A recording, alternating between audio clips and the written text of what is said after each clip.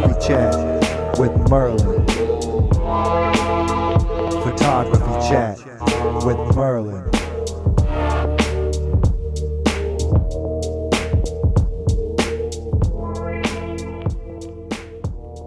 All right. Welcome to another episode of the Photography Chat. We're season 3, episode 35, and we're here with Bill Manning. And we're in two places. We're on Instagram Live and YouTube at the same time. Oh, cool. Oh, wow. I didn't know that we were on YouTube at the same time. The pressure's on. Well, I mean, the thing that's fun is that Cool. no one actually watches on YouTube yet, but maybe one day. Who knows? You know? Well, I'll have to definitely spread the word about it. So I'm excited to be on here. Yeah, I just spent a bunch more money on a thing that makes me no money. So, it's been fun. I'm right there with you, man. I'm doing the podcast for 5 years, and I would certainly say I'm very much in the red on it. So it's a labor of love. So I totally understand. It's kind of wild how it happens, though, right? Because yeah. This is season 3 now, and up until the start of season 3, I did all of the recordings with this Jabra Speak 510 Bluetooth conference speaker that I used to use for work. And then I had a few people be like, "Hey, is there any way you can make the audio better?" And I was like, "Sure." And then I bought a Zoom PodTrack 4. I really wanted to buy a Procaster, but my friend was like, "You don't need the Procaster. Just buy the." And I'm like, "Yeah, but I think," and he's like, no, just buy the fucking Zoom. And it was okay, but then I was always I was longing for the Rodecaster.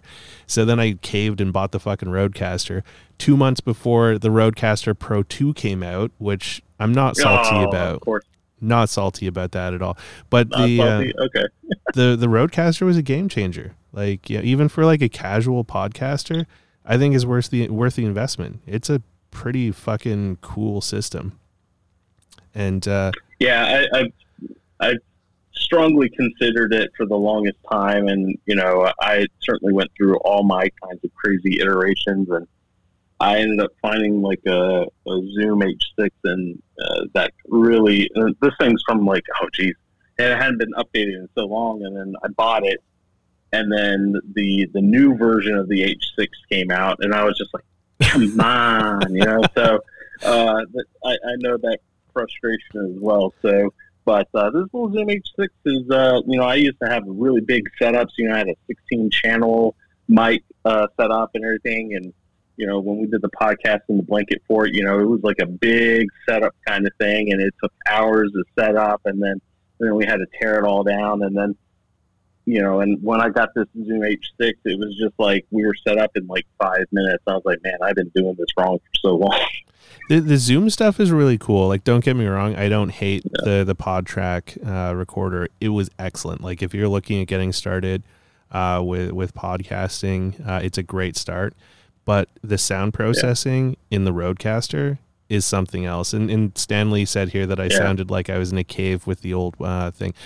Rode makes really great hardware. I'm not really happy with their mic so far. I was using a Rode Pod mic for the last, since I started using the Zoom, and it never sounded good. It sounded a little bit better with the Rodecaster, but it's still people were complaining about how I sounded. And I think 2 episodes now, I switched to a Shure SM58, and this thing has been fucking magnificent. I sound velvety in my own can, so it's kind of fun. And then last week, a friend was that? Oh, I was going to say the SM58 is a legendary microphone. I mean, what was it? I think it was going all the way back to the days of Metallica. Yeah. Where that's where it kind of got its legendary status and everything along those lines. So it really hasn't changed that much since. The heydays of Metallica at all. So it's legendary. I know exactly what you mean. It's such a nice mic. And when I have guests in the studio here, they use PG-48s or the PGA 48s, which also sound really good. But I was since I'm a fancy guy. I'm going to buy a fancier mic for myself. Everyone's like, buy the SM7B, but I'm like, I can't justify that jump yet. Like, you know, especially since they're effectively the same fucking microphone, more or less. But a friend convinced me to buy an ATEM Mini Pro last week. So, I was going to try and do some like dumb shit with OBS and stuff like that, but I've never had much luck with OBS ever. It's always like been really upsetting. And he's like, don't punish yourself. Just buy an ATEM Mini Pro. And it's like, he's like, I'll bring it over to your studio and you can play with it. And I was kind of mad about that because like, as soon as I played with it, I'm like, okay, I need this now. So it makes YouTube streaming so much easier because you could stream right from the fucking thing. So it's like, it's wicked awesome. Someone's asking what my YouTube link is. I have no idea, but if you go on YouTube and you look up Merlin DB, you'll probably find it there. So you can try that. Anyway, sorry, long tangent on like podcasting. Why don't you say a little bit about yourself there, Bill, and introduce yourself to the crowd? All right. Awesome. Well, first of all, Merlin, thanks for having me on. It is a different beast being on the other side of the table, being the person that's being interviewed after doing years and years of interviews. But I'm sure we're going to get into some awesome conversations, so it's just going to kind of just fall naturally. I've been a photographer for a little bit more than a decade. The first 5 years were digital. I got a Nikon D90 when I was getting married, and we needed a good camera for our trip to Europe and everything, and so bought the D90, and it came with the standard. I think it was the 18 to 105, and then got the 55 to 200, and then I think I rented the Tokina 11 to 16 or something like that. I can't even remember, but essentially knew almost nothing going into Europe and everything, and so it kind of got back, and it just kind of spiraled out of control, and then just started doing portrait sessions for friends and stuff like that. And then it just kind of grew and grew and grew. And then, those little cheap lenses turned into, the Nikon Holy Trinity and everything. And then, it just, got a little out of control. And then about 5 years into it, a family friend had passed away and left me a Yashica 635 and a Retina 2A. And so they were all jammed up and everything, just they didn't work at all.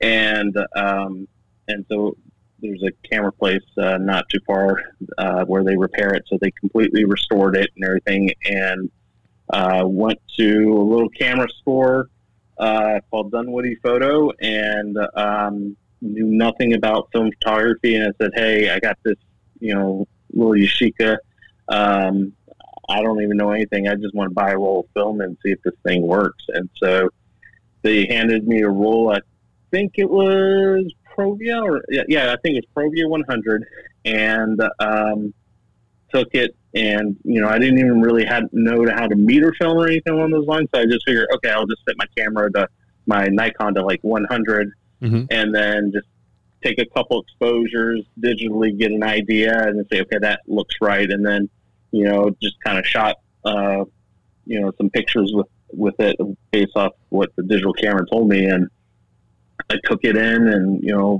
few days later I came back, and they showed me the slides, and I was hooked. And I was just completely mind blown that a camera from 1959 just looked so good.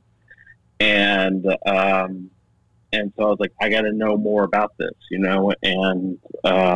then it just kind of, I loitered, I guess is probably the better word, at the lab. And, there were many days where I was late from lunch, and my boss was getting super ticked about how late I was. And I was showing up 3-4 times a week, to the lab just to understand and, just kind of, get an idea of all this. And so it just was soaking it up like a sponge.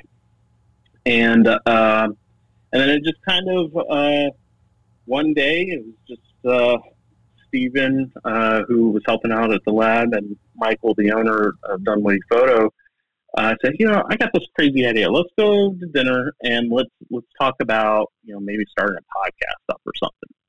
And so we went to dinner, and dinner was like 3 hours long, and just talking about everything film photography related. And but what did you guys have? What did you have for dinner though? I had a burger and some beers, so many beers. But by the end of it, I kind of already knew we could do this. And so the original intent around it was that it would just be, because we have kind of like the Atlanta Film Photographers Facebook group. So it was just kind of like a thing that, was originally intended for Atlanta. And then we had KEH Camera. We had some friends that worked there, and we said, hey, it would be cool to have KEH Camera on. KEH Camera came on. We did an interview, and we did actually like a three episode series, one on 35, one on medium format, one on large format, I think. And one of the guys knows Bellamy Hunt, and he's like, dude, I'll send Bellamy an email right now. We can get Japan Camera Hunter on the show. I was like, yeah, that'd be really cool and everything. And then it actually happened, and then that was kind of like the first time it kind of like blew up, and I was just like, this is way more than just Atlanta, right? And then that's when, they're like, KEH was, I'll admit, they're like instrumental as far as like being able to connect us with people, because they're like, hey, we know the guys over at Cinestill Film. You want to interview them? I was like, let's do it, So we were not even 10 episodes in, and we were already like hitting these huge names that I never even, like, I felt stupid, interviewing the brothers at Cinestill Film, because I really didn't know the company all that much. And like, I called them the Wright brothers, it was just like, what am I doing here? These aren't guys making airplanes, and so it was like the brothers Wright at the time, so I just felt really, really dumb, just was just so naive about everything. But, I just kept going at it, and I realized that I was learning so much through all these conversations. And I think that was kind of the key for kind of its growth, was that it was kind of like my hunger to understand and learn. And that kind of was just always one of those things, that my genuine curiosity about the guests that came onto the show was always the number one thing. And, we talked about news, and we, bantered about that and stuff like that. And, and it was kind of funny because there was a program model that I followed, and that was back, you remember, Chronos Photo, the Raw Talk. That was kind of like I followed that model, and because I knew I enjoyed the content on that show, and I was really disappointed when he pulled the plug on it. Mm-hmm. But like, I was like, if that worked for him, it's got to work for us. And so if you kind of pay attention to how the show is laid out, it's laid out very similar to how he had that show. And so yeah, that was just kind of how it just kind of grew. And then, a couple of seasons in, Kodak was inviting us to go up to Rochester to interview them at the Kodakry, and like it was just an incredible 5 years of just incredible people that I'm eternally grateful for meeting and crossing paths with them. That's awesome, man. I appreciate you sharing that story. Yeah. I do have to admit, though,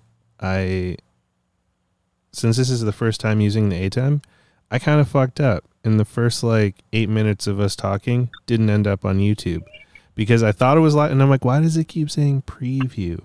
And so you want me to do the whole thing over again? No. I'm not gonna make it'll be on the podcast, because I record the audio off of the Rodecaster, and that goes into all the streaming thing, or into all of the podcast platforms. But I'm gonna do a late YouTube intro, so we gotta listen to that music again one more time. So all good. Yeah, so sorry everyone that you have to listen to the intro music a second time because I'm an idiot. But welcome to Photography Chat. We've got Bill Manning with us here, and Welcome to it's been fun. Photography Chat. I think it's Merlin. going to be even more fun. Someone says here, Photography Chat Bill's beard knows with photos. I'm like the opposite of Jared Bowen. I have no hair up here. It's all down here. So I'm like the opposite of his fro. That just chin makes fro. me think of like Bo Knows, which is like that ages me. If you know what that is, then you know that I'm old because you're also old too. Yep.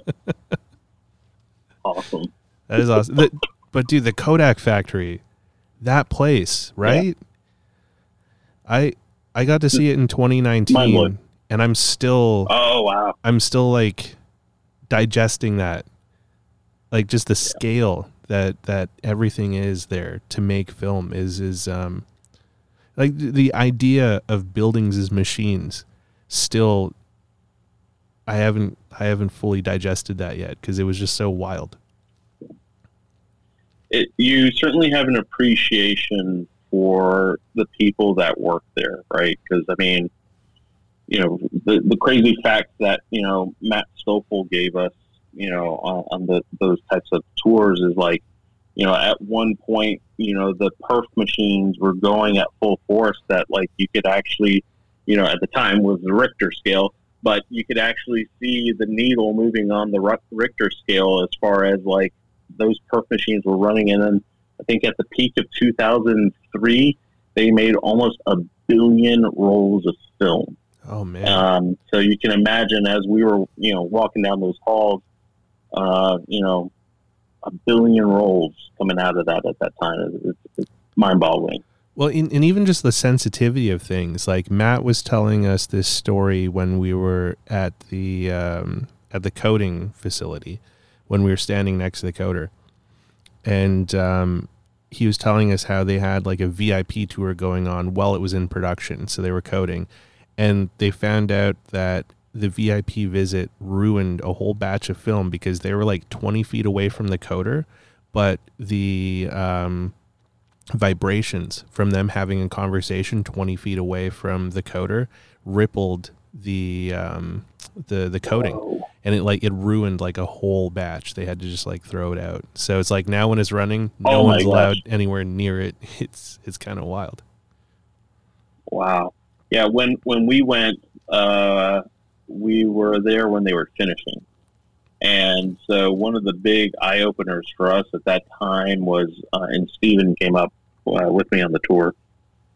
And, you know, they had the machine, and you see the boxes coming down and moving throughout and all that stuff. And so I was like, oh, that's really cool. Well, where do you guys do 120? And they were like, oh, well, we unplug this machine, we roll it out of the way, and then we roll this machine in, and then we plug that in, and then we do 120. I was like, so hold on, time out. So this one machine is responsible for delivering film for the entire world? And he was like, yeah, pretty much. I was like, oh my gosh, you know, and that was probably about a year before when, you know, all the price increases, when they said, hey, we're making investments on expanding production and all that. So like that was like right before all that. Like literally it was like one machine that they were down to that made film for the entire world up to about 2018. It was just like mind-boggling. You know, and they were just getting ready to announce Ektachrome too, or release Ektachrome. That's wild. Sorry, I got distracted because Stanley is our one sole watcher in the YouTube stream. And apparently there's a delay on the YouTube stream, which doesn't surprise me. I think it's like 10 or 20 seconds or something. But what I apparently sound 1,000,000% more Canadian on YouTube than I do on here.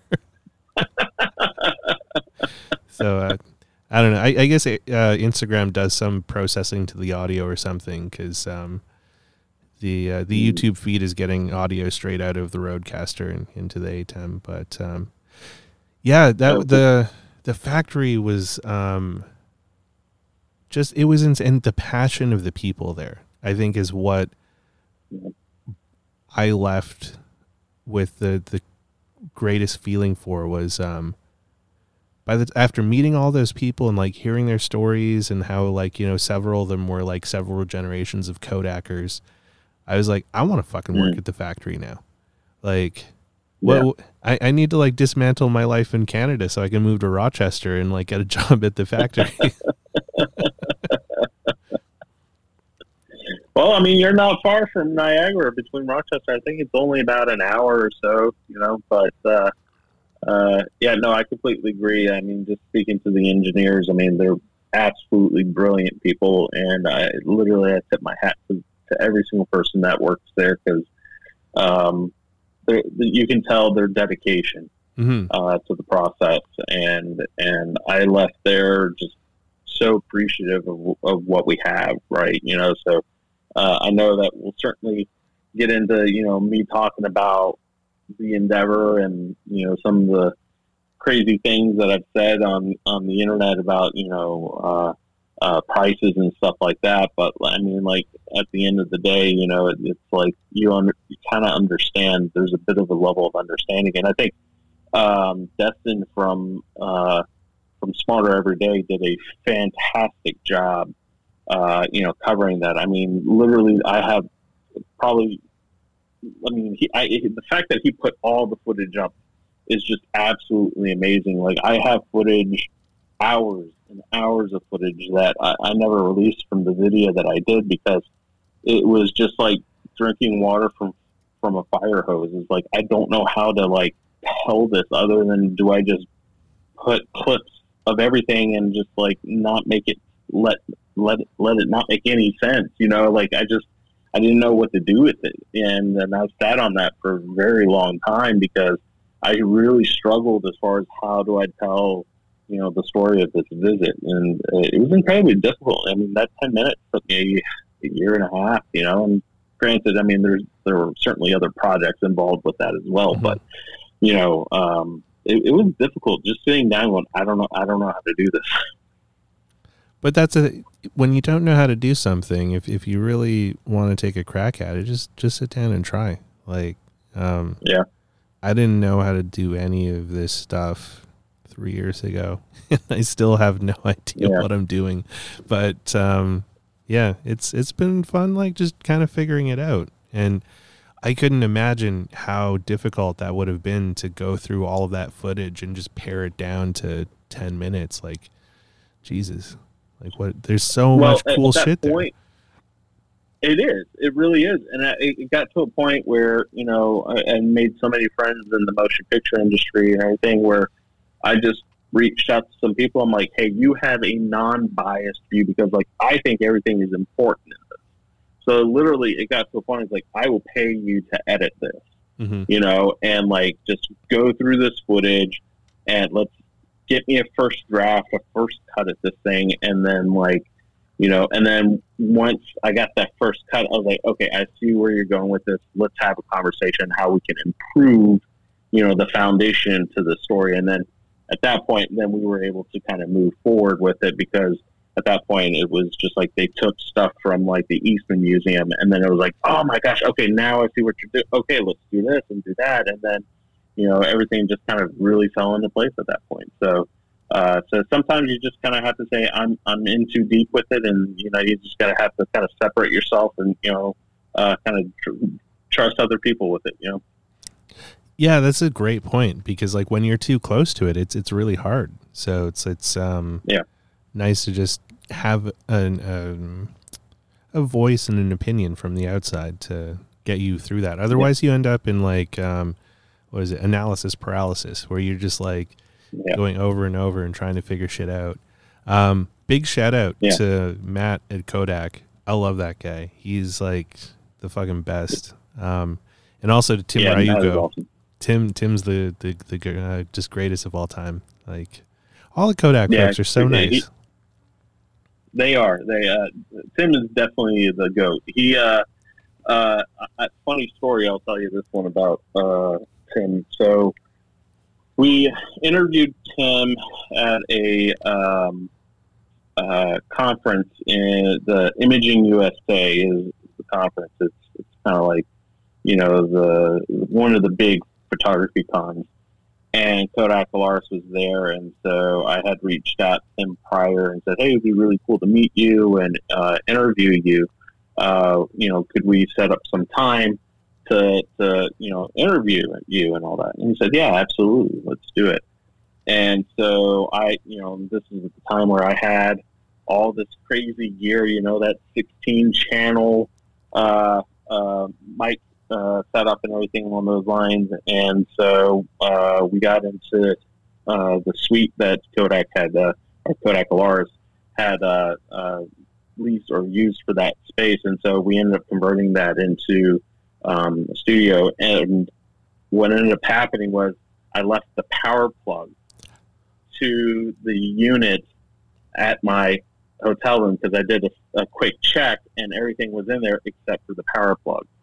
And so we did everything. We set everything up, and Tim came in, and I was like, "Oh my God, I can run back to the hotel," which is I wasn't at the same hotel that they were at. I would have had it driven 15 minutes down the road and another 15 minutes back, and everything. And so I just felt so incredibly dumb. And he was just like, "Hey, can we do this tomorrow?" Because he had just finished a photo walk, and it was 18 degrees outside, and so he, I felt like I was like, "Oh my God," I felt so embarrassed. This was my first shot at interviewing, an incredible person, and I completely screwed it up. And I'm eternally grateful that we had a second attempt, and from that point on, I made sure that I had all my equipment on our road trip style interviews and everything. I will never make that mistake ever again. It was terrible. So, I appreciate that story because I need to hear stuff like that because I'm going to be doing a live stream at Policon at the end of the month. Oh, cool. And so it's I keep making a mental note of all the shit that I need to bring so that I could have the podcast stuff and have the video stream and all these things. And I'm just what am I going to forget in Canada, and hope that I could prime to somewhere down there when I'm there. Yep. So,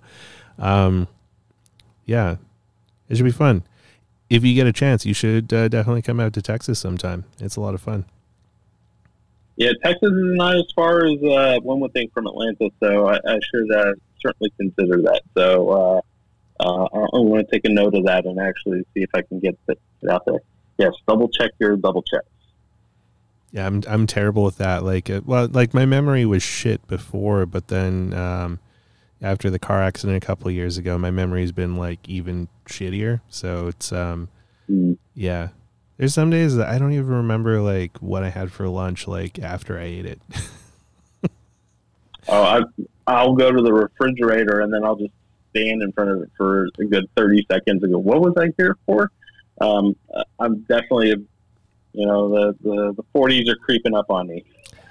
40s are weird, man, because I turned 40 last year, and yeah. It didn't feel as fucked up though as 35. For some reason, 35 felt really fucking weird. 40 was just kind of it's all.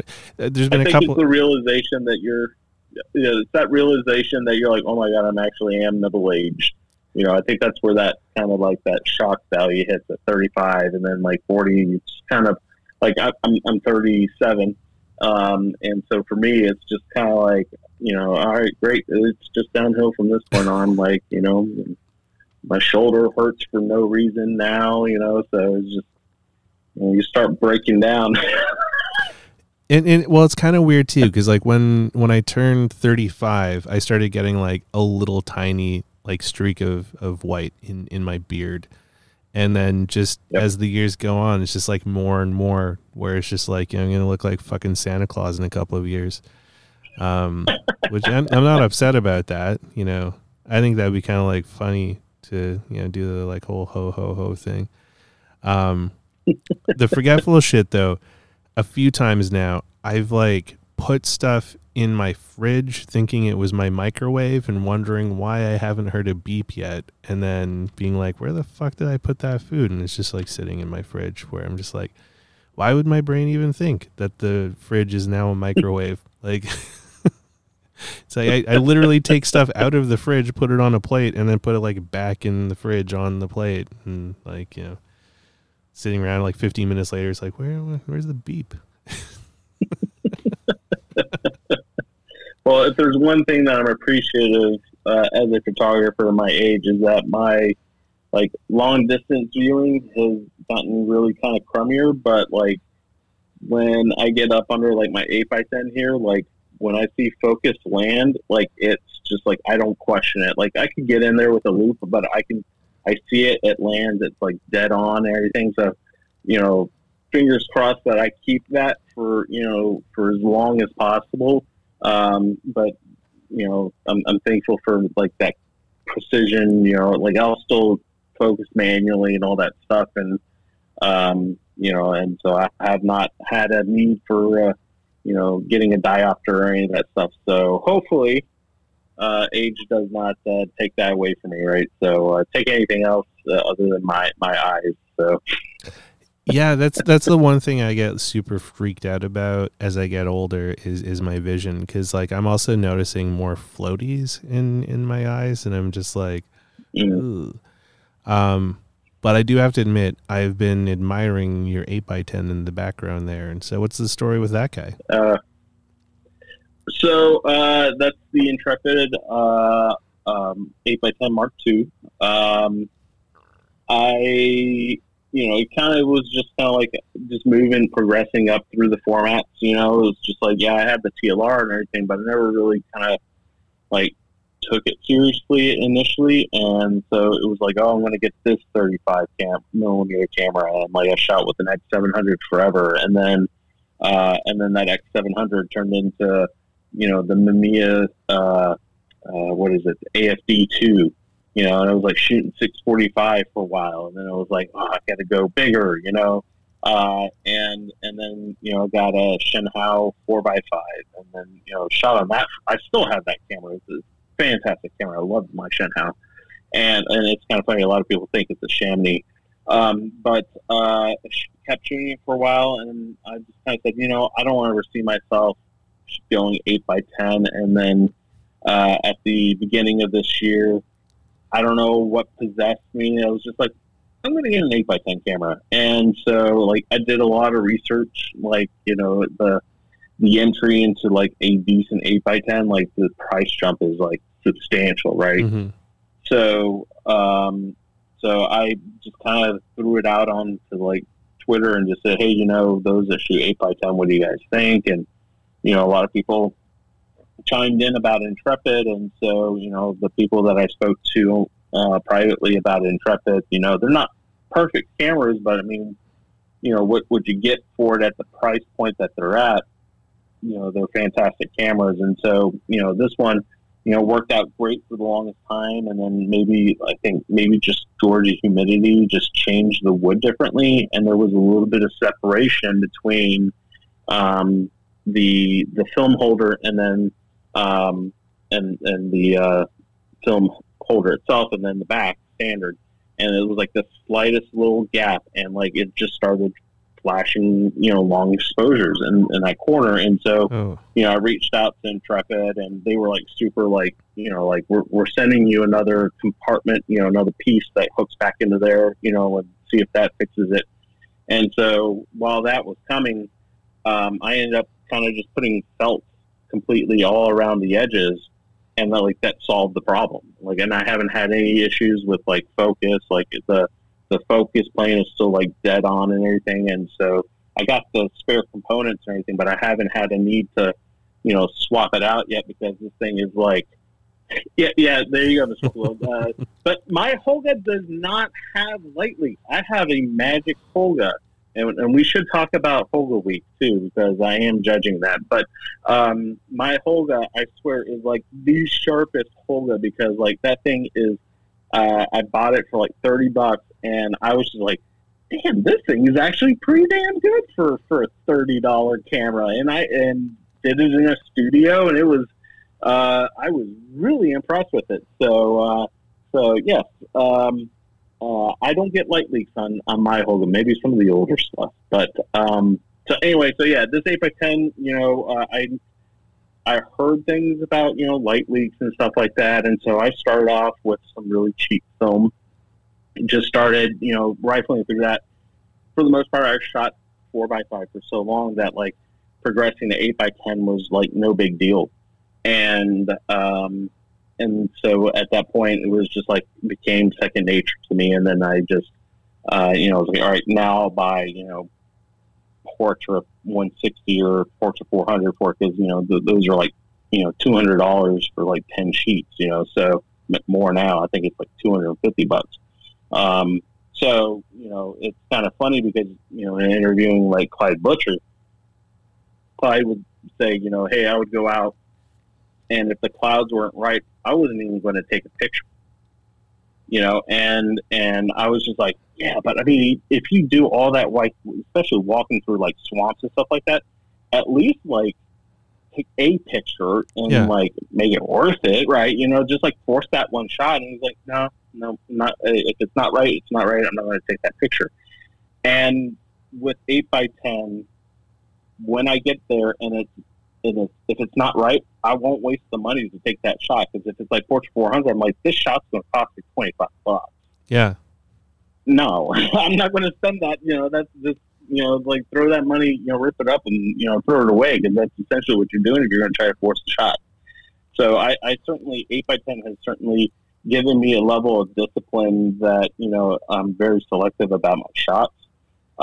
Just simply because the amount of money is very real. The cost behind it is very real. So even then, like a roll of 36 for me now, like takes forever, because I'm just, and it's not because of the money. It's just I'm so selective about going, is this worth taking a picture on this? And like, no, but am I on like any kind of shortage of film? No. I'm finding rolls. I got a roll of film right here, just within arm's reach. If I, so it's just, that's the mindset that I kind of started taking on from just these larger formats. And 36 will take me forever now. Like I used to be able to turn through a roll like a day. Now it's like a few weeks, especially if I'm like testing film. Like I just need to just be like, hey, I'm testing out this is one of the roll films. I can't really show it too much. Maybe I'll talk about it a little bit later tonight.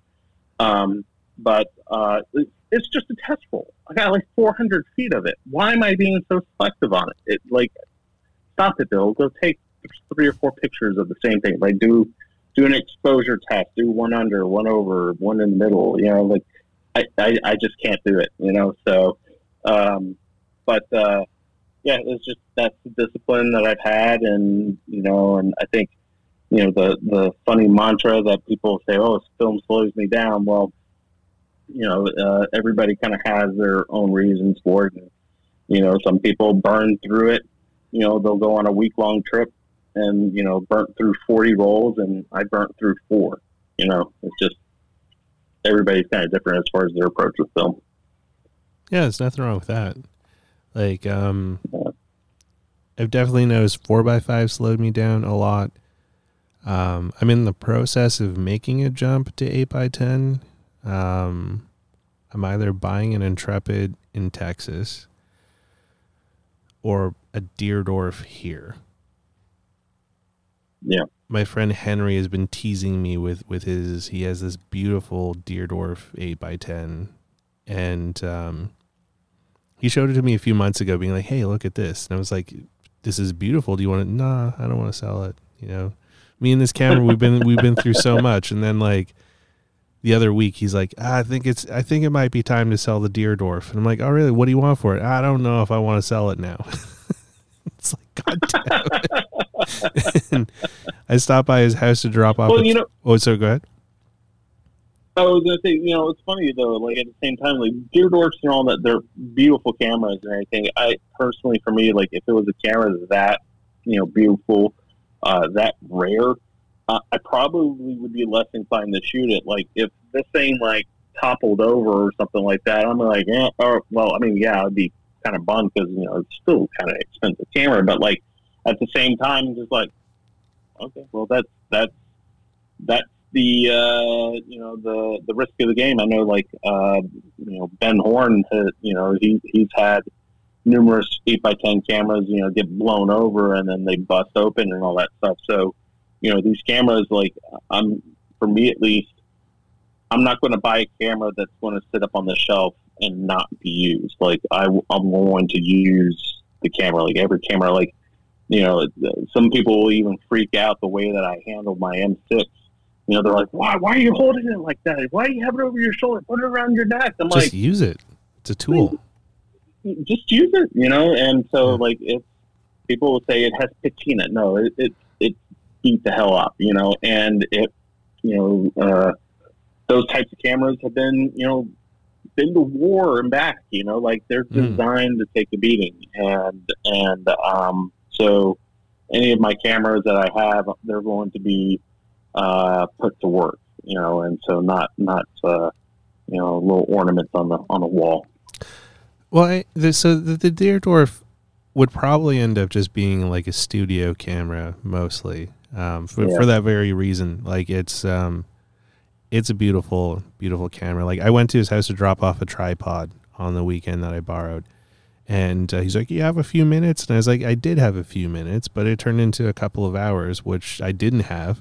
And so I was rushing to get to a shoot afterwards, but yeah, he's like, well, now that you finally brought my tripod back, we can set up the Deerdorf and I can show you how large format works. And I'm like, Henry, I know how large. He's like, no, I need to show you, because he used to be a photo teacher for like decades. So he showed me all of the cool things about his Deerdorf and all the lenses he had and everything. And then he's like, well, now that I've tortured you with this, I hope that I've effectively dissuaded you from wanting to purchase this camera. I'm like, no, I really want to buy it more now. He's like, well, all right. And I'm like, okay, so what? He's like, all right, well, thanks for visiting. Okay, I'm just going to I'll see myself out. So I don't know. I might end up with a Deerdorf, but who knows? Definitely still thinking about the Intrepid though, just to have like a camera to take out in the field, because I just like you said, they're precious and they're kind of rare, so I wouldn't want to like smash it up. I'm curious though, have you, because it's obvious that you hate money just as much as every other photographer does, have you gone down the path of 8x10 Polaroid yet?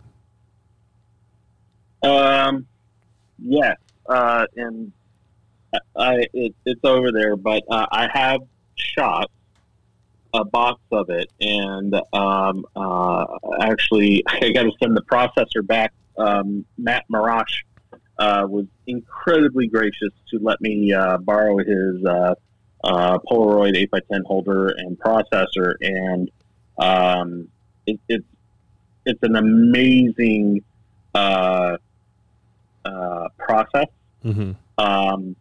Difficult to shoot because you're literally dealing with dynamic range that's much narrower than slide film, and like you're talking literally like 3 to 4 stops of dynamic range. So like for me, it's I don't really think in that terms of how I expose. I'm so used to meter for your shadows and stuff like that. So it's absolutely a different beast.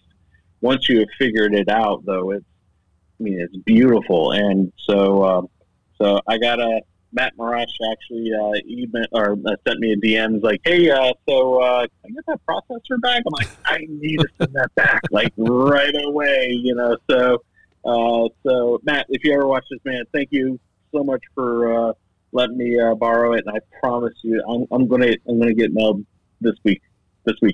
I promise. They're getting a bit harder to find now. Yeah.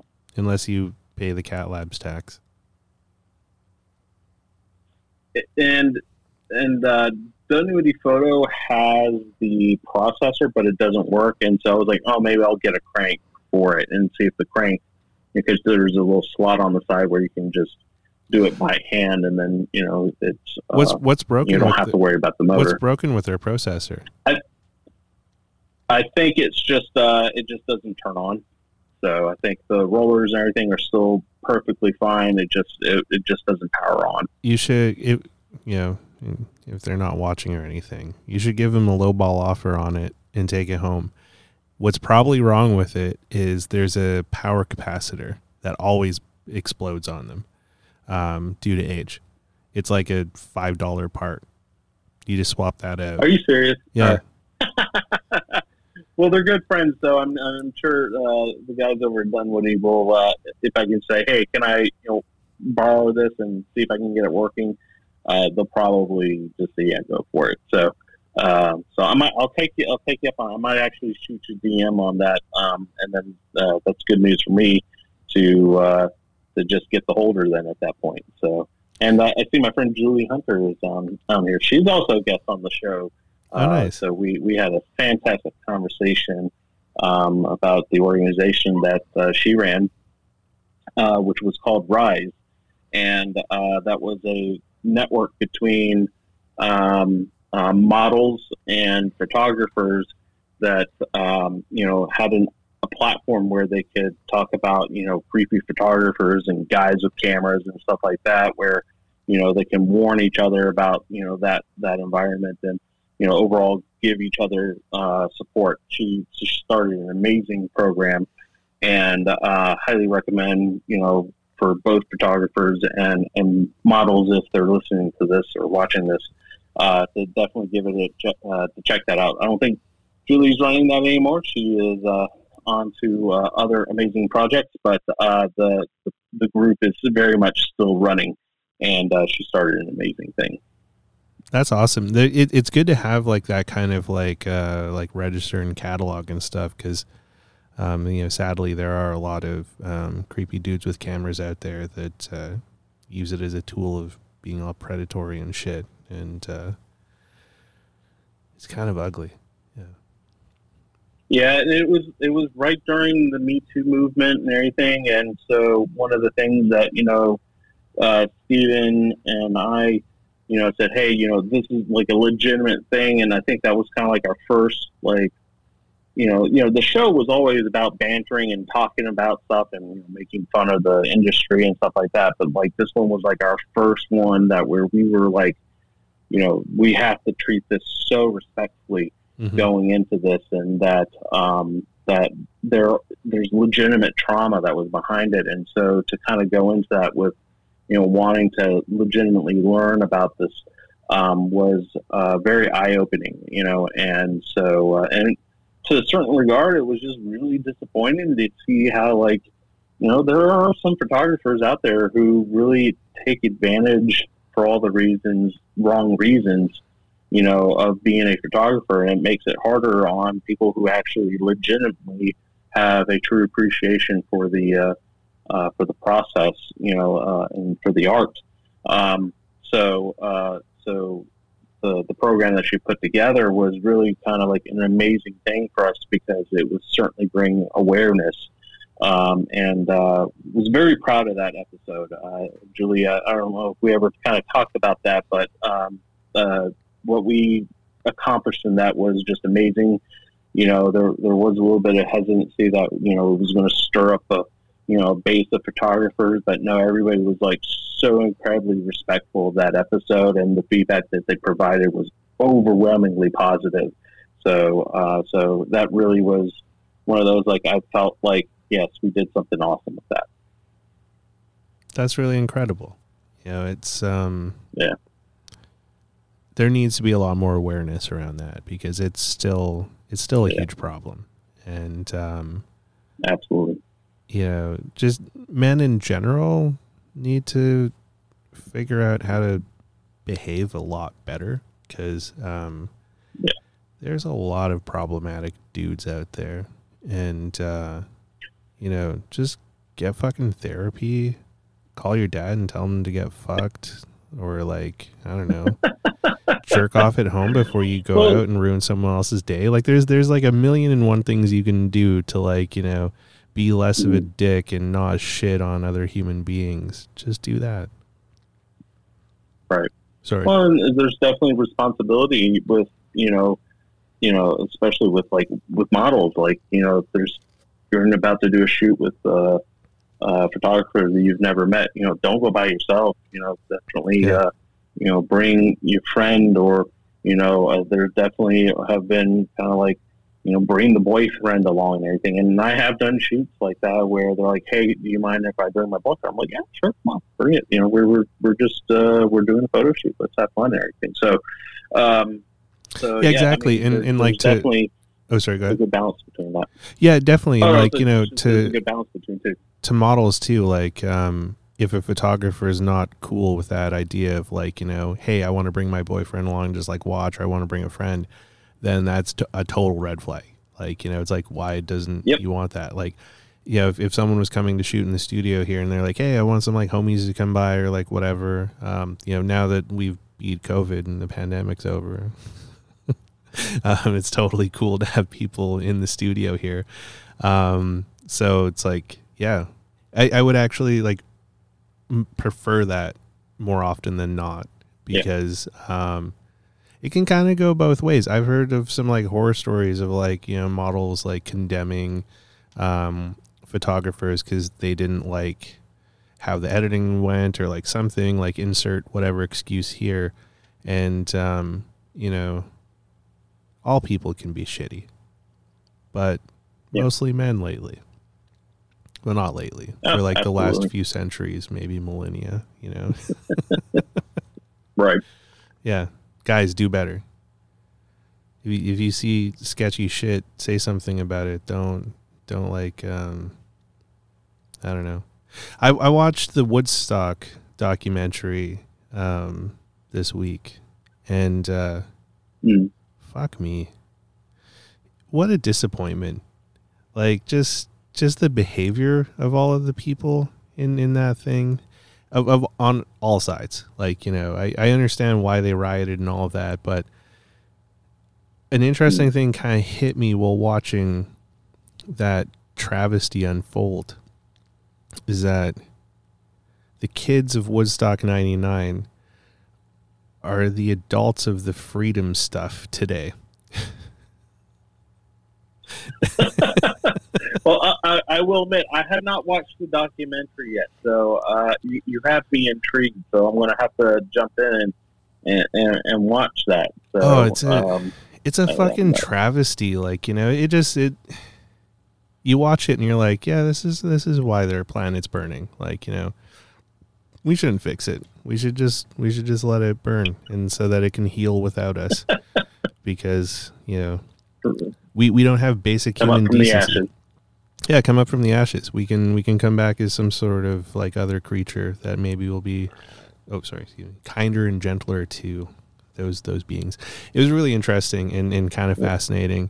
I won't do any spoilers on it, but Fred Durst is a dick in it, unsurprisingly. But they tried to blame a bunch of shit on him, and it's he's totally a dick, but this wasn't his fault. And it also was a bit triggering because there was all of those styles and those personalities from 99, 2000 that I had worked really hard to sort of bury in the parts of my brains where all of the trauma goes. It brought all of that shit back. It was worth the watch. I'll have to add that onto my list. So yeah, it's been a while. I think the last documentary I really watched was the Chernobyl one, and even after that one, I was like, "Oof, this was a lot to take in." That was a really good one. That was really well done. They did a great job on that one.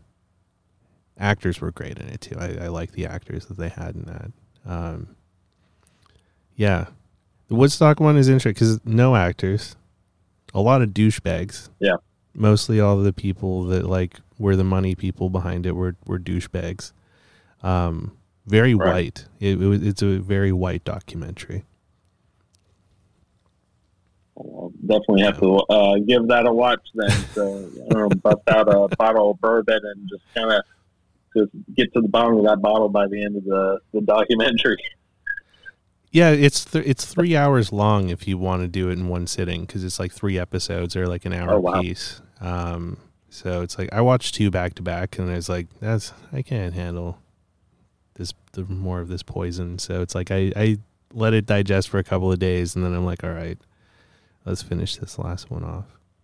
So with photography stuff, what has been one of your favorite moments, or like a really unexpected moment that you've had that you otherwise probably wouldn't have come across if it wasn't for getting into this crazy thing that we do?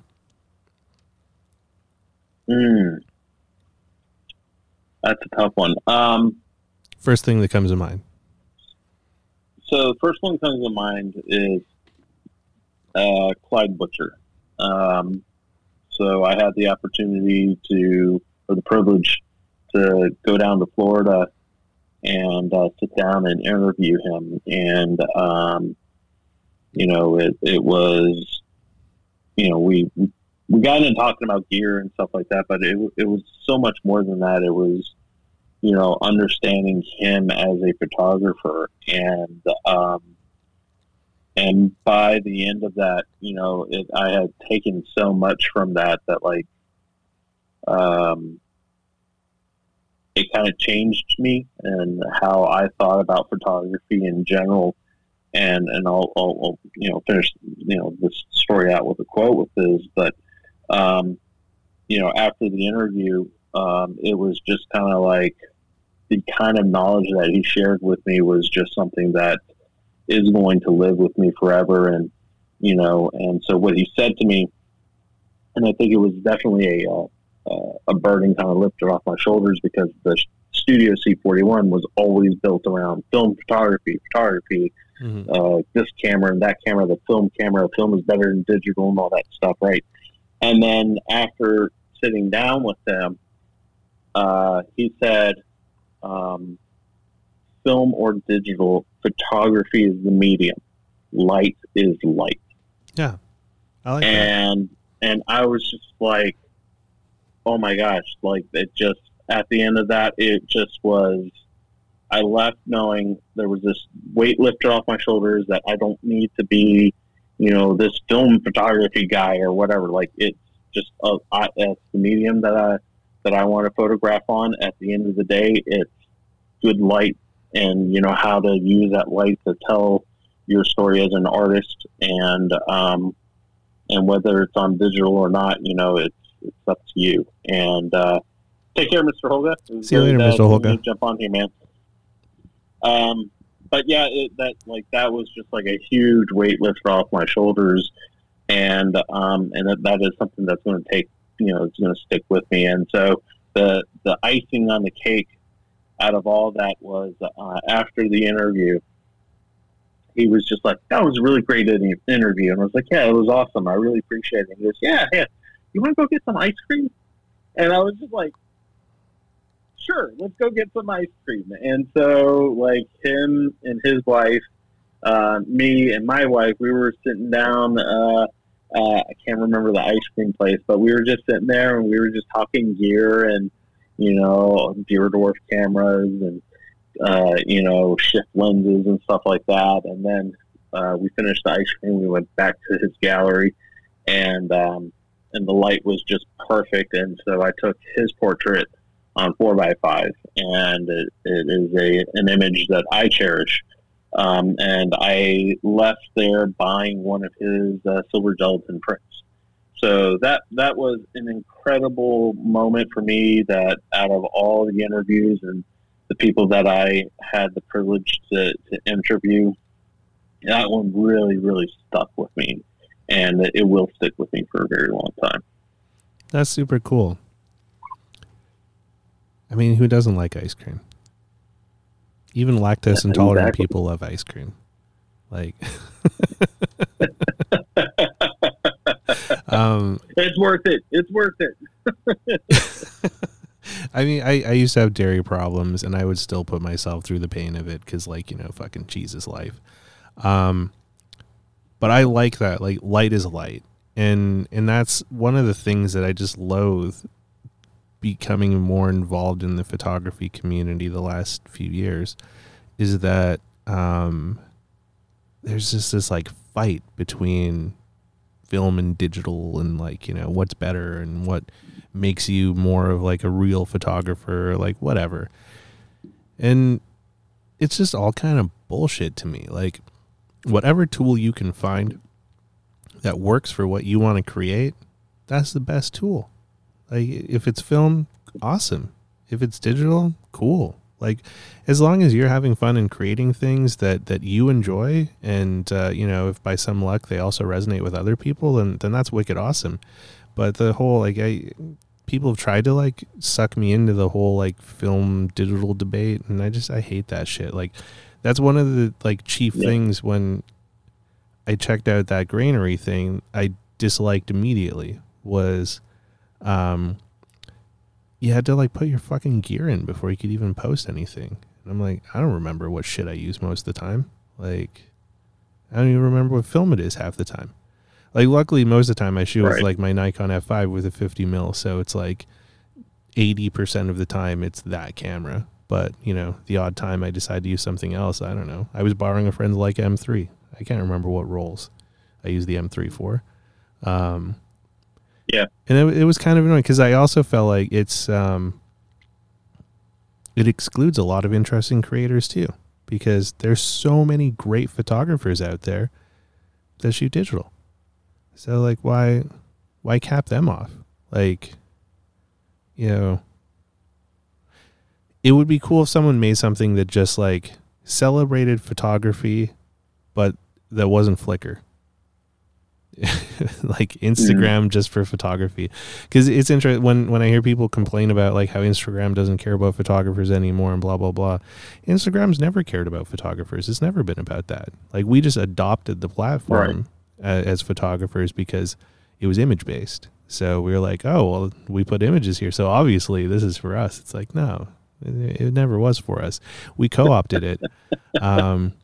And like, I don't know, for me, it still works really great because like, I don't really use it for photography. I use it to talk to people like you, to connect with interesting folks. And to that end, it still works really fucking well. Like, you know, I don't have any complaints. It's kind of funny because, it's kind of interesting because I know like when my wife got into film photography, you know, she wanted to select a camera, and so, you know, I think she had it better than me because she had a wall here of cameras that she could select from. Like, it's like the Matrix. Like, well, what do you want for today?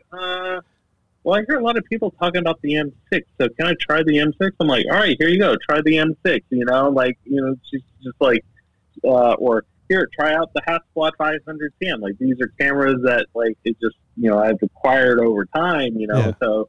For her, it was just like all these holy grail cameras that, you know, people wanted to try. And it was kind of funny because, and I don't say this funny as in I'm laughing at her. Ironic would probably be more the correct word out of this. But she was missing focus. And she had these really great shots and everything. And then they were just soft. And she was really getting defeated by, you know, just not them being tack sharp as she wanted. And I said, you know, Jess, maybe you should get an autofocus camera. And we had a really hard debate around that because she felt like it's not appreciated if the, you know, like autofocus does the work for you. And there's this thought process that you have to kind of endure the suck in order to appreciate the photography, right? And it was kind of interesting to get that. I was like, Jess, who cares? Nobody's going to remember if the lens, you know, what camera or lens you use. Like, if it's a great image should speak for itself. And I was like, let's just try. And so we got her an EOS 1N. Nice. And that's a really nice millimeter 1.8. And it's a great camera. We got a great deal on it over at KEH Camera.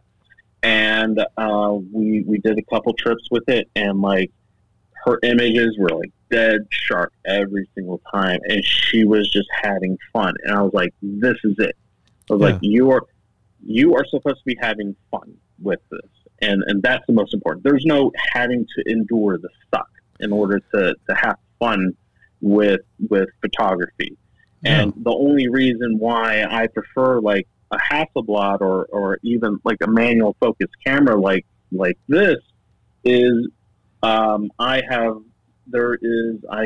at least for me, I am very in tune to the process. It's like driving, classic cars. I think is probably the best comparison, is that the feedback that you get from your car are all the reasons why you're more in tune with whatever you're using to drive it with, right? Mm-hmm. So for me, manual focus, I'm just so in tune to the feedback that I'm getting back from the camera that's what is fun for me. So for her, she has a much better selection of images at the end of the day with her stuff, and that's the most important thing out of it. You don't have to go through the thick of it to get to a certain level of being a great photographer. It never really, made sense to me. We have all our different approaches to how we want to photograph, and so she enjoys the process, and that's all that matters at the end of it. So I completely agree with you that it's kind of interesting with grainery. I think it's kind of a bit of a double-edged blade, and I completely understand your perspective on this, and I hope that Kyle Grainery certainly considers this, because I know he kind of gave a statement on some of the feedback that he got where he's like, hey, eventually we'll get to that point. Mm-hmm. And I think, at least for me, I give him a little bit of grace, because he's literally just one dude that is, developing this platform.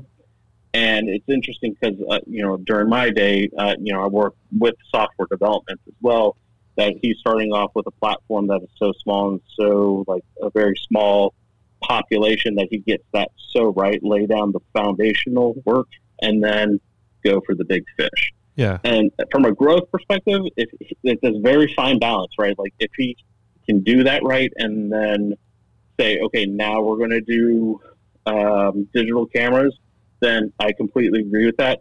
I completely agree with you that in the sense that you shouldn't close out from other people.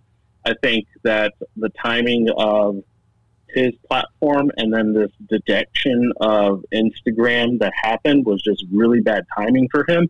Mm-hmm. And I think at the same time, it was I don't want to say it backfired on him per se, but he kind of got a bad PR from deleting some of those digital images from the platform.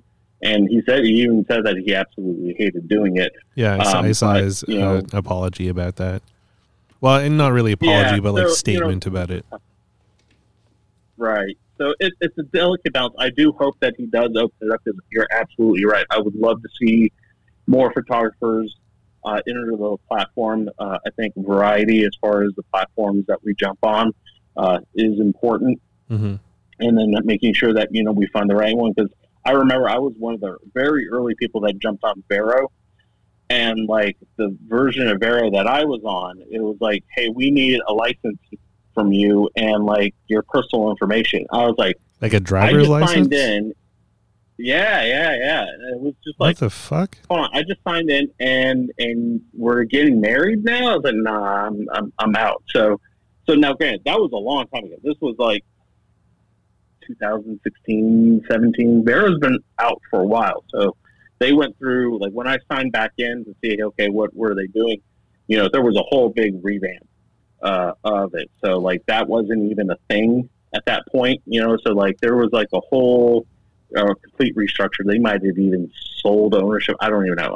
I shouldn't even say that because I don't even know. But, so when I heard Vero was kind of like the hot topic, I was just like, interesting. I'm surprised. And then I was more interested in getting back into it. And so I signed back in. There was the two people that I followed very early on, and at that time it was Mike Padua and Zach Arias. And so those were the only two people that, I followed at the time very early on, and they were still there and everything like that. So I don't know. I agree with you. Instagram is a great tool for me to communicate, not because of the followers or anything along those lines, but like, the connectivity that we're having with each other and being able to, network with each other has been a great tool for me. So for me at least, Instagram is where I'm kind of hanging out. I've dabbled with Reels and TikTok and all that stuff, and got a lot of growth from it. I'm not going to lie from it. But I did it because it was a creative outlet, and I thought, hey, let's just try and have fun with this. And so it kind of stuck to a certain extent, right? The people were like, oh, you did that one where, you and your wife and everything along those lines. And, I was just like, how do you remember that, guys? Like, that was like a 15-second clip. I'm shocked that, 15 seconds could be so resounding for somebody, So, like, I felt like, nothing against, like, Maddie over on YouTube or anything along those lines, where he was just like, he's very like anti-TikTok because of just short form content. Dude, I fucking love TikTok. Least, I don't post on it much, but yeah. Yeah. Sorry. Well, it's just like, if you have a good story to tell, then you can, that's what kind of like made sense for me, was like the challenge of how do I make something resound with somebody within 15 seconds. Right. And so like, I was so used to these big productions on YouTube and all that stuff, and like putting so much money into, a production, and then, only get a couple thousand views. And then I do something really stupid, for 15 seconds. And then, it gets, 15 or 500,000 views, it's just like, it didn't, it was hard for me to kind of grasp that. And then that's kind of where I was just like, I'm kind of done with YouTube, right? Like the amount of time and effort that I was putting into creating content on YouTube was, much more time consuming than something that was on TikTok or Reels or whatever. And, it was fun while it lasted and everything. And hopefully at one point, I'll certainly come back to it. But I have more of an interest in, making the cinema film right now. That's really cool about the cinema film. I just signed up for Vero. So if you want to be my friend, I'm Merlin DB on there. I may not post on it a lot like Granary. I think I have like 6 photos on Granary. But, whatever. Convince me to make a move. But like, so for me, Instagram's always been about community and connecting with people, and using visual as the medium for it. And I've always been drawn to that because there's a lot of honesty in imagery.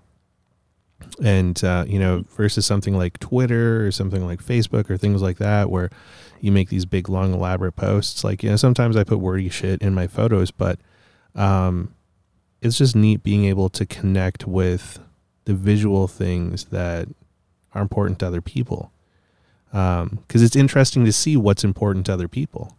Because, when people are like, genuinely posting on Instagram, it's an interesting snapshot of their lives and things that they care about and things that are important. And like, there's that fakery, of course, but that's everywhere. Like, you find that in real life too. Like, there's, as long as humans exist, we're always going to be doing dumb shit to like make us look better than we probably are.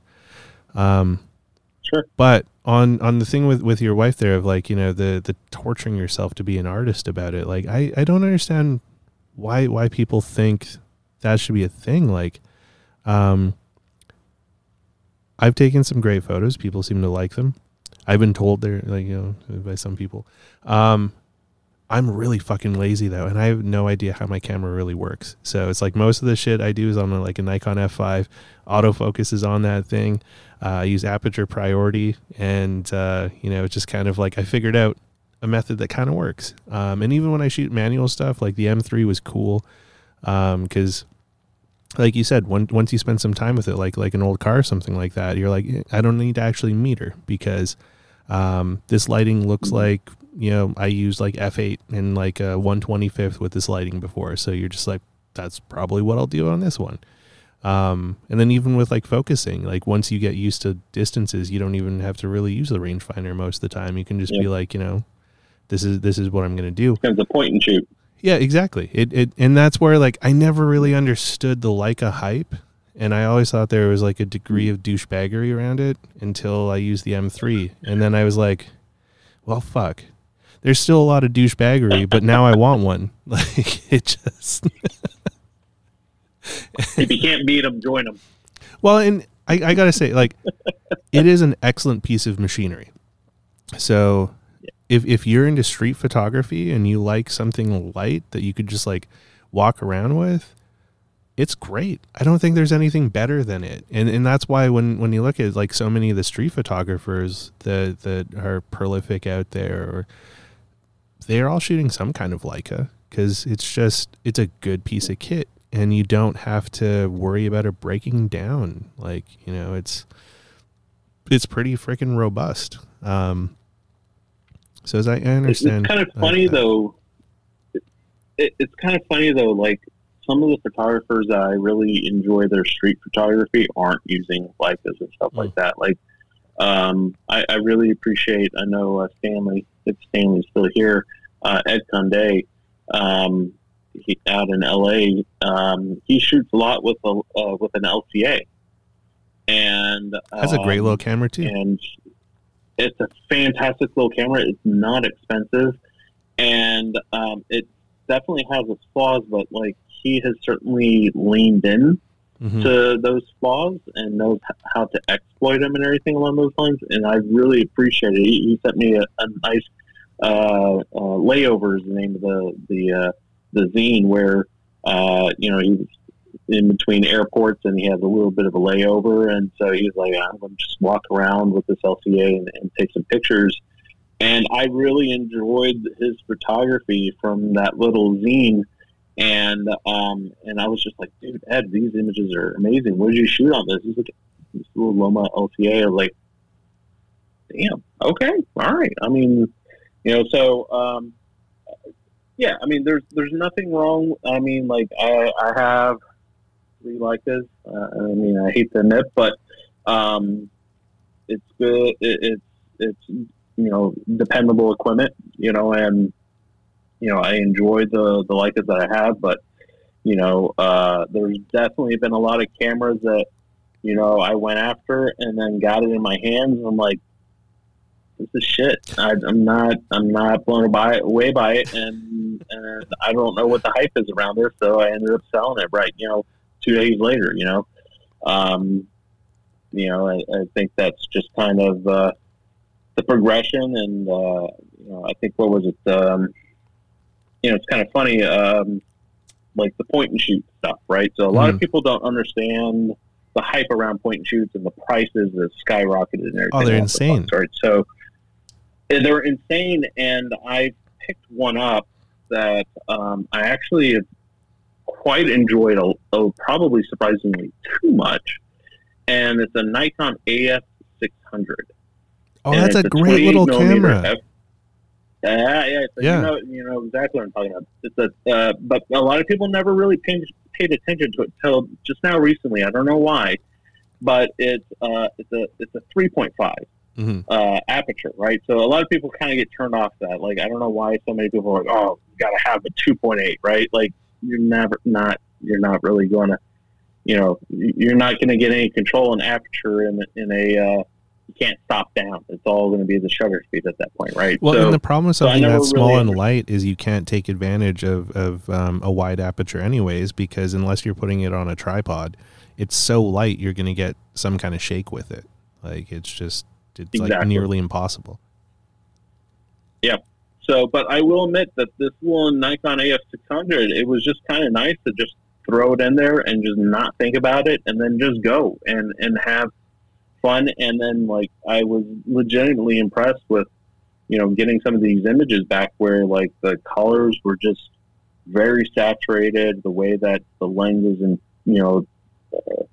put the light onto the film, like just the colors were just so punchy. And I was just like, whoa, this is kind of fun, So like to a certain extent, like I still will never pay, $600-700 for a GR1 or whatever or anything, but like, or even a Contax T2, but like this, like it kind of changed my mind a little bit that, hey, you know what, for $150, $200, yeah, I'll throw that in for a point and shoot, just so that I can, throw that into my pocket and, have the power of a 28 millimeter, without a shoulder bag and all that stuff.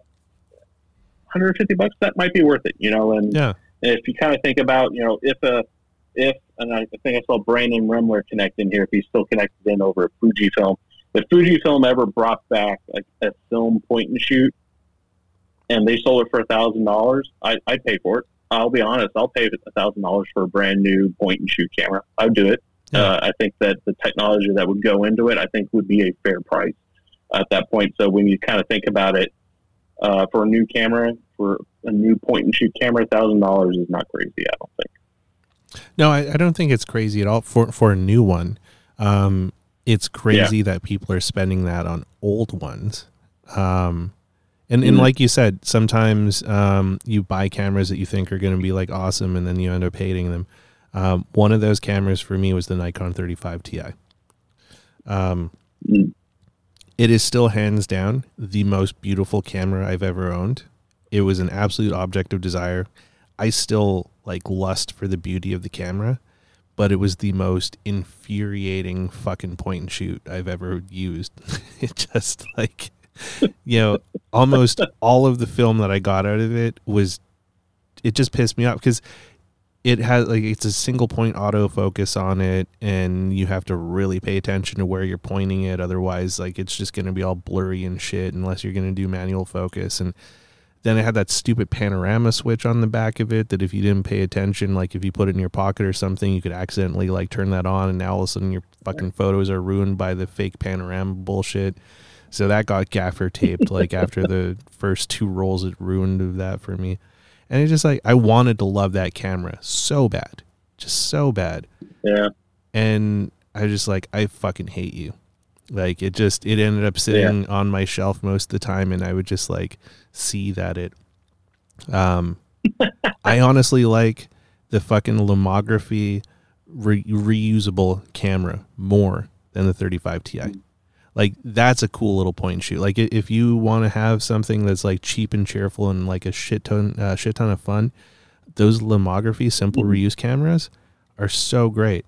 Like it's just, they're so cheap that you literally can just like toss it around and not feel bad about it. But the pictures that come out of it are really cool. Yeah. It's pretty amazing that you kind of think about how long glass has been made for thousands of years, and you would think that this piece of glass is 150 years old, it's going to be utter crap. No, you might want to reconsider that.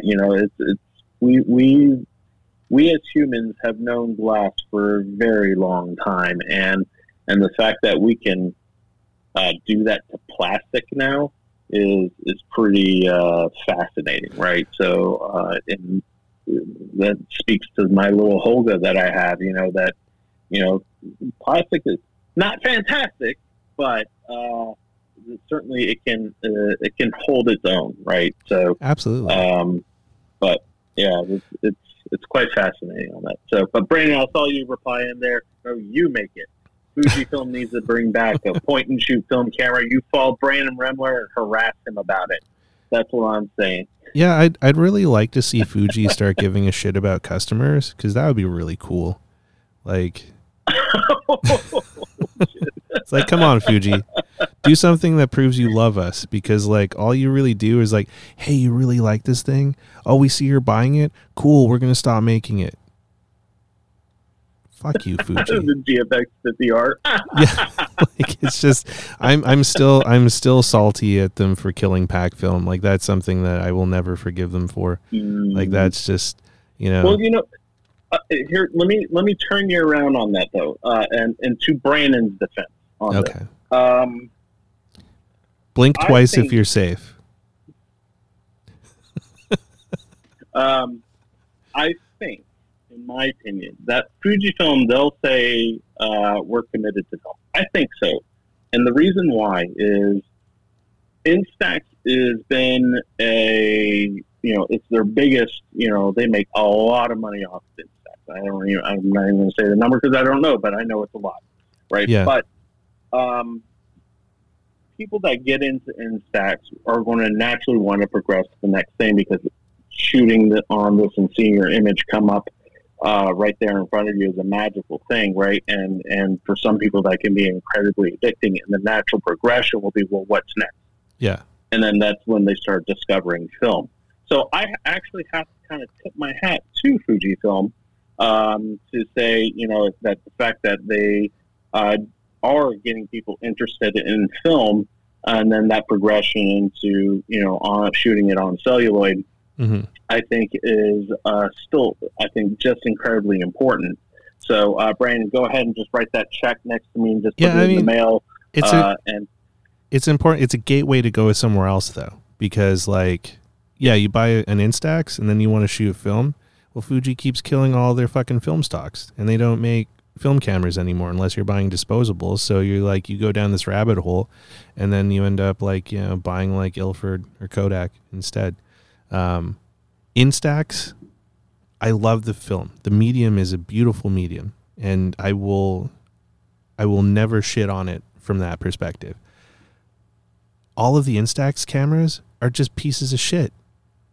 Like, it's just, why have this beautiful film that is so gorgeous when you use a real camera with it? Why not make a camera that's like a little bit more? Because people will buy it. People will absolutely buy it if Fuji gave them a better option. But it's just like, I don't know, like the wide and like specifically for the wide, like the wide options for that are just abysmal, like just fucking abysmal. So let me ask you this though. So what would be the percentage of the people though that get into it and then they want aperture control and all that stuff? And I'm not even saying aperture control, just like a nicer camera that doesn't look like you could use it as a murder weapon, that has like better optics on it, because it's like they could make a smaller wide camera like other people have. So it's like you don't have to have all the manual functions, but just something that gives you a cleaner image out of it. Because I've used a bunch of the different Fuji Instax wide options, and I've just I haven't tried the 500 yet, but I've seen it in action, and that's a nice camera. Do something like the 500 again. That was a good camera. Yeah. That camera respected the film enough. It's like these other cameras don't respect the film. It's kind of interesting because I think in my mind, you have Mint that really has done some really cool stuff. Yeah. And I think in my mind, it's like if there's a will and somebody sees an opportunity to, let's just say, at the end of the day, it's a business, you want to make money off of it. Somebody's going to do it at a scale that's incredibly profitable for them, and Fuji just helps Fuji at the end of the day, saying, hey, if other people are making it, then we don't have to change anything we do. We just keep making what they are going to continue to buy to shoot that with. So in a way, I kind of think it kind of helps feed these startups, and we have companies like Lomography making their stuff.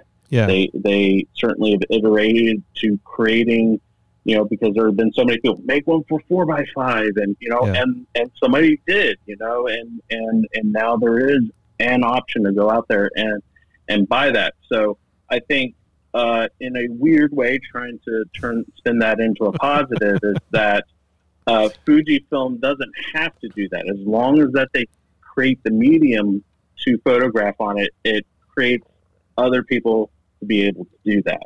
And, you know, getting to play with the Lomograph back, you know, it's like the fact that they figured out how to do it and they're making money off of it at the scale that they're at, you know, kudos to them. And, you know, and yeah, it's quick and easy to kind of say, Fujifilm, you should do this.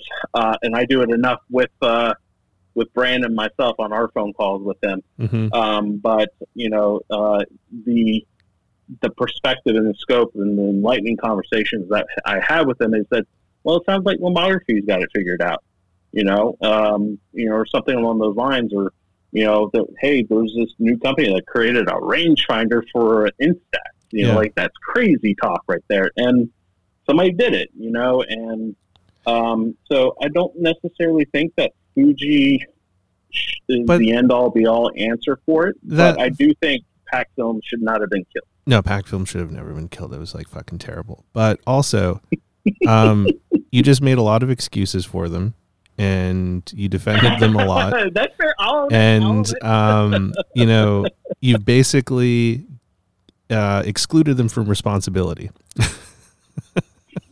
So it's like, why should we have to do this? Because it's like, you know, when you see someone getting beat up on the street, you're like, why should I call the cops? Someone else is going to do it. It's like, you know, maybe you should call just in case someone else didn't. All I'm saying is Fuji has a shit ton of resources, and it would be a lot easier for them to put a dev team together to make some cool shit than it would be for a small company like Lomography, which, you know, is probably a fart in the wind compared to some of the other dev teams that they have. Same with Mint. Like, you know, why should they just shoulder that on them when it will absolutely make them more money? But we know that they want to make even more money, which is why they killed Pac Film for cosmetics. And, you know, I don't hold that against them completely, but I still hold it against them, you know. Well, I mean, here's the crazy thing. So, like, the amount of money that Kodak made, in an entire year, and you can kind of look at their, you know, financial statements and stuff like that. Mm-hmm. Like, Kodak made like $250 million. Like, this was a few years ago. $250 million. Fujifilm made like $3 or $4 billion. Yeah. So that $250 million for all of Kodak surmounted to not even 1% of what Fujifilm has their hands in. And like, even then, their photography overall, we're talking not only, you know, Instax, but as well as their X cameras and stuff like that, still surmounts to like 3%, 3 or 4% of everything else that Fuji does. Mm-hmm. Like, you know, I remember seeing headlines during COVID that Fujifilm was, you know, working on some kind of vaccination, you know, and then their Fujifilm stock like went through the roof at that point. You know, mm-hmm. You know, their investments in medical certainly help push, you know, for people to have fun with cameras, you know. So it's quite fascinating once you kind of put those pieces in together and you can kind of see where those things start to line up, that like all of that Kodak made for an entire year didn't even make up for 1% of what Fuji made. And that just, it's kind of like a mind blown moment when you kind of see that land. Yeah, but you know, it's even mind blowing. Even though they're smaller, they still cared about their customers a lot more. and you know, not to completely shit on Fuji, because like as much as I like to do that, you know, I have a Fuji printer thingy that is really fucking cool. For the YouTube, I'm, you know, broadcasting video off of an XT2, you know, X mount camera. My digital shooter when I'm out on the streets is a Fuji X Pro 2. I begrudgingly buy Fuji products because they're good, but I know that like an abusive stepdad, they don't really love you. Well, I'm trying, Brandon. I'm trying, buddy. I'm trying to help Merlin here out. So, but Brandon, you should come do an episode sometime, and I would love to like hear a Fuji take, and I promise I would be gentle. So if you're Brandon's down, a great guy. If you ever, if you're down, Yeah, give he's me a a great follow guy. and DM me, You wanna do and that. you know, I would love to be converted. You know, I will hold one of those signs. It's like, you know, show me, like, you know, I don't think Fuji cares. Change my mind. He's a great guy, though. He certainly has been, you know, because I was definitely on the fuck Fujifilm train when Pacfilm was dying off and everything, Yeah. and there was an article that I wrote years ago about the kind of understanding where things were kind of like, you know, the realization that Fujifilm was kind of getting out of the film game before, you know, they even realized that, you know, it was making a resurgence, right? So, like, I kind of wrote an article that kind of went viral as a result of that, and that's when he reached out, and, you know, we had, you know, he didn't drop any secrets or anything along those lines, but he certainly kind of brought perspective that kind of, in a way, kind of matured me in an understanding, you know, how the industry, you know, interconnects with each other and how one decision can impact another. And, you know, and I think that I have to really tip my hat to him for, you know, kind of educating me on how everything, you know, to always consider, you know, when Fujifilm said we're not making 400H anymore, like the first thing that came to my mind was, what are the guys at Alaris thinking right now? Because now there's no substitute for a Pro 400 film. Mm-hmm. Everybody, all the wedding photographers are now going to jump on the Portra 400 bandwagon because they have to now. And it's exactly what happened. It completely messed up all of Alaris's forecasting, and then they had to go back to the drawing board and go. Well, it wasn't just there's no that. 400H. There was also factory issues too. So it was like a perfect storm of Fuji pulling out of a medium, and then Kodak being overwhelmed. And then, you know, you got to think, like, the Kodak factory is like over 100 years old. There's components that they use every day to make film that are like, you know, like octogenarian age. Like it's kind of wild. And I was talking to Tim Ryugo about this, and he's like, you know, I don't function as well as I did when I was in my 30s or 40s. So it's like, how do you think this equipment feels? And so it's just like, you know, and then you're operating them in the dark. yes. You know, and so it's, I understand all of that, sort of like the business relations and all those things, you know, from work. 'Cause like I do that kind of stuff with tech, and you have to understand like supply chain and like all these different things, and how, like, you know, the heat wave in China, that is going to really suck for all of us in a few more weeks. Like, we don't feel the pain right now, but the pain's coming. And then the fucking canal is blocked up again. Another shipping, it was a oil tanker this time, blocked it up. So it's like, between that and China, you know, if you need electronic shit, batteries, things like that, buy them right now before they get like insanely expensive in a couple of weeks. Like, you know, all it can take is one bad typhoon and it messes up, you know, a whole production line for an entire supply chain. You know, it's crazy that, you know, how fragile in general the supply chain can be, coming from the Pacific. And it's just, it's crazy how fragile our world is, that we take for granted all the time. Like, I think it was last month or something like that. One of our major internet providers in Canada, someone did a massive career limiting move and fucked up a configuration on a core router somewhere that basically deleted Rogers from the internet, and thus stranding all of their customers, internet, telephone, the whole gamut. And our government is so brilliant that they single sourced everything. So, all of our government also disappeared for like a day and a half, because, you know, instead of having vendor diversity where it's like, hey, you know, maybe instead of just having one provider, we should have two.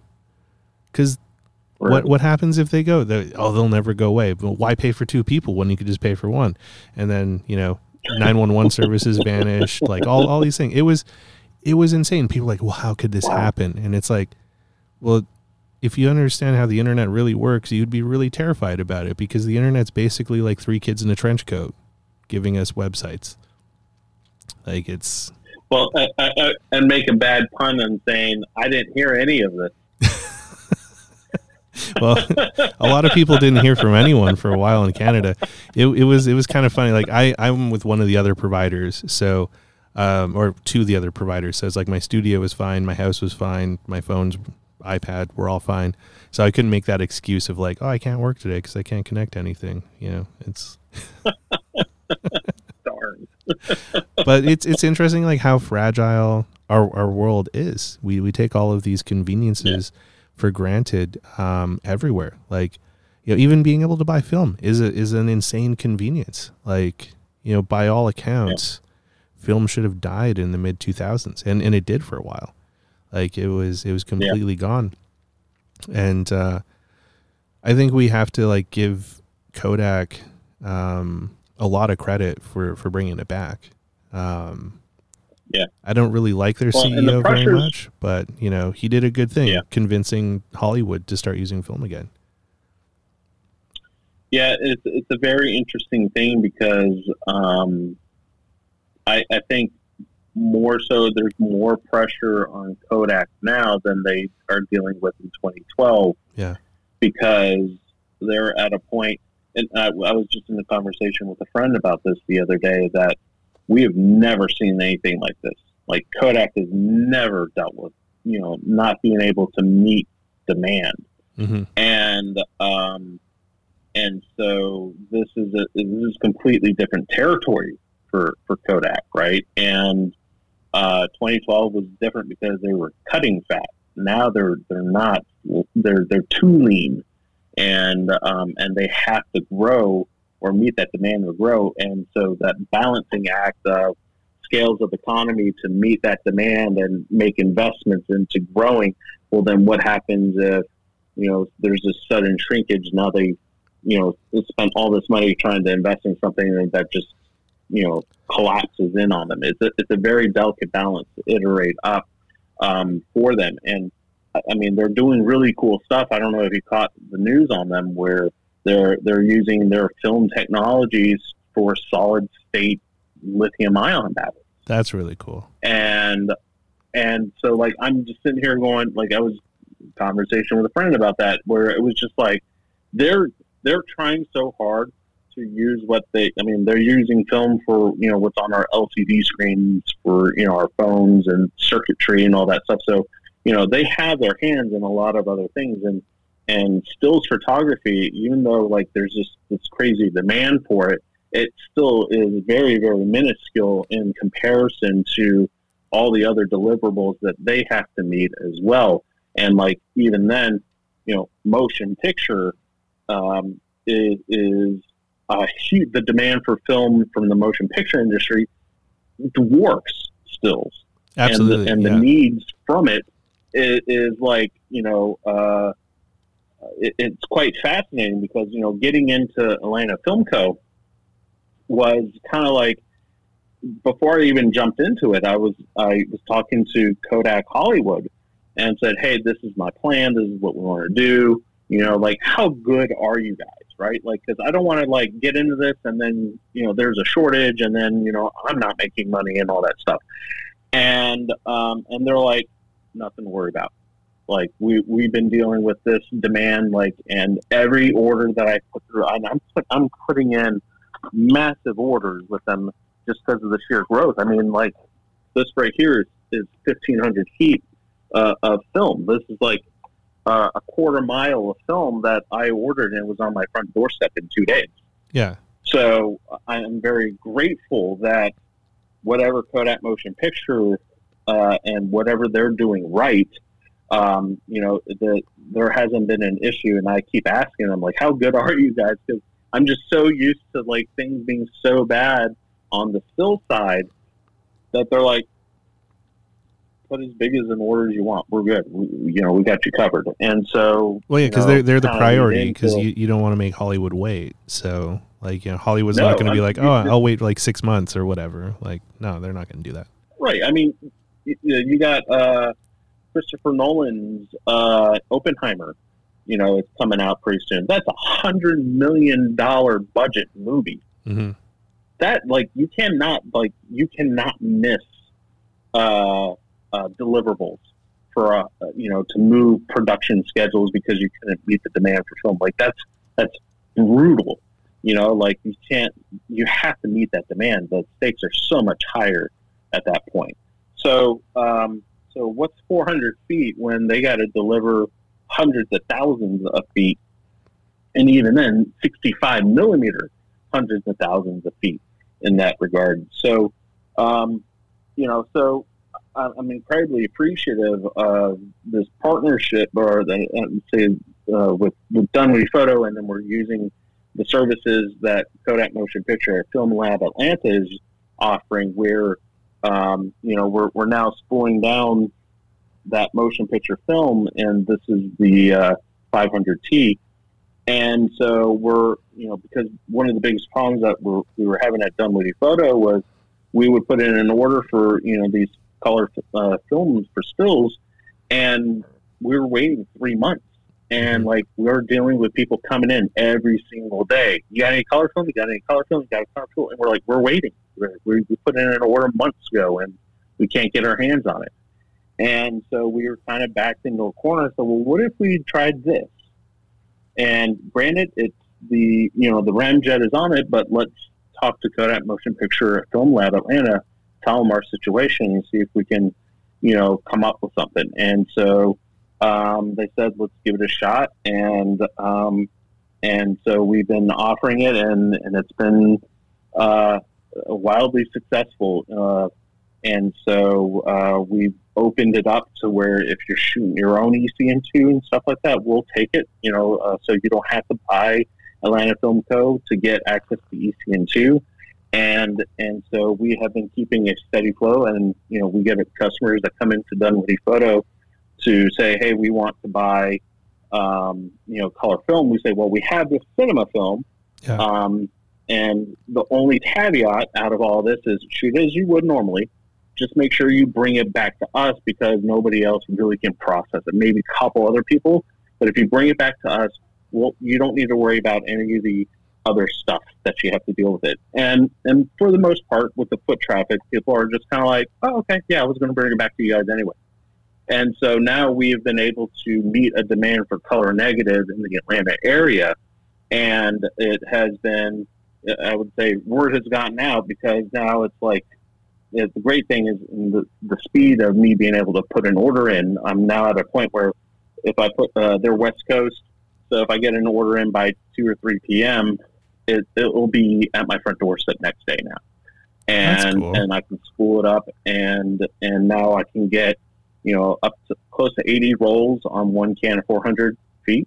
And now we're meeting a demand for color negative, and our turnaround time is pretty consistent now. We're down to a week. So we do our batches. We'll drop off on a Tuesday, and then we let a batch grow. And then the following Tuesday, we go to drop off, and then we pick up what we dropped off the week before. And then we just do that over and over again. And it's, C41 is still significantly huge. Dunwoody Photo is processing easily 150 to 200 rolls a day on color negative. And so now we're at 35 rolls a week with ECN2, which is not huge, but it's up. It's growing. And now we're getting people mailing it into Dunwoody Photo for processing. And so, it's, I know there's been some pushback about mixing ECN2 with the C41 world and everything along those lines. But one of the biggest things for me is to make sure that that there is a level of education that, and the second I say ECN2 to the customer, I've lost them. I don't even need to say ECN2. Like, they're not going to know, and they're not going to care. Yeah. All I just tell them is, this is a cinema film, and the cinema film needs a special handling that we can handle. Mm-hmm. And if somebody, I want to certainly support, the other labs that are doing it. Like, they're not, they're doing it by hand. So like Boutique Film Lab up in Joliet, Tennessee, and then Midwest Film Company, they're also doing it by hand processor and everything along those lines. So but they're doing it, and there are options out there. We talk to each other, and we certainly want to be supportive, because the overall goal is that we're increasing the volume of being able to shoot color negative ECN2. So yeah, that's we're up 3 films now. We got the 500T, the 250D, and the 200T, and for only the listeners here, we'll be releasing this one. This is Euphoric 100. This is a slide film. Ooh. 52.94, and it will be offered much cheaper than the current offering of the Kodak slide film that is out there. And but the cool thing is what you can do with this. If you've seen season 2 of Euphoria, then you know what the cinematographer did with that film. And I'll leave it at that, because I don't want to give everything away. But we're in the process of testing this film out and getting it into the hands of cinematographers to create a very cool look with this film. So we're certainly trying to branch out, and you don't have to run this through ECN2. You can, it even says here, whoops, here you go. There it is.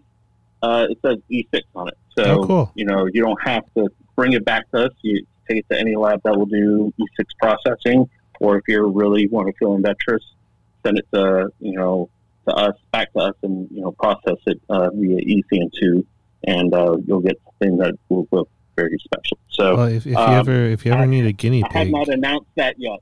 If you ever need a guinea pig, feel free to send stuff up to Canada. All right, dude. It's DM me. I'll send you one. Awesome, dude. You're a very fascinating guy. I really appreciate you spending some time with me today. Like, I feel like we could talk for hours. And I would love that. I don't think people would watch that long. I think, well, maybe they would. I don't know. It's interesting how this all works, because like originally when I started doing this, like Instagram would cap you at an hour, so just have like shorter conversation. But when they like took the cap off, I've had some really long conversations on here, which have been fascinating. It's always cool to like hear people's opinions, and it's so cool what you're doing to like help people with this the problem we're having of getting color film. Like, I didn't realize how serious of a problem it was, because I've been shooting through like a stash that I've had for a while, and I was like, oh, I'm getting low on film, I should go buy some, and then I'm like, there's no fucking color film anywhere. Like, what the shit? Right. So it's cool that you've kind of found a solution around it. It sounds really interesting too.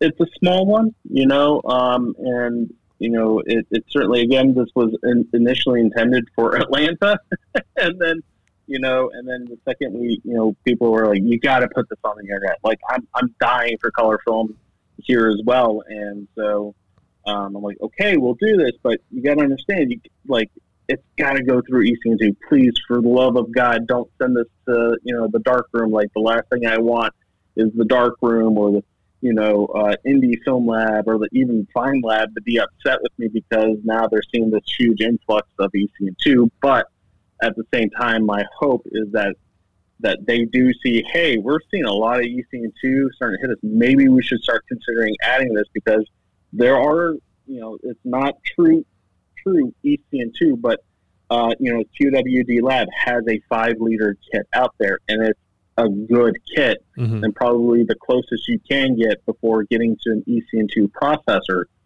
and they're making it, and so there are definitely options out there, and I wouldn't, I would, sure, please support Atlanta Film Co., but I mean, we're, there are people out there that are trying to do it as well. So if you want to get it to, if you're out West Coast and you want to get it to Midwest Film Company, then please, do so in that regards, so, we're just, I certainly want to be supportive of the other folks that are in the industry as well. This isn't about me. This is making, there's film out there, and there are people have been spooling forever And so we're just trying to educate and show that, hey, if you really want to, you can make money off of film.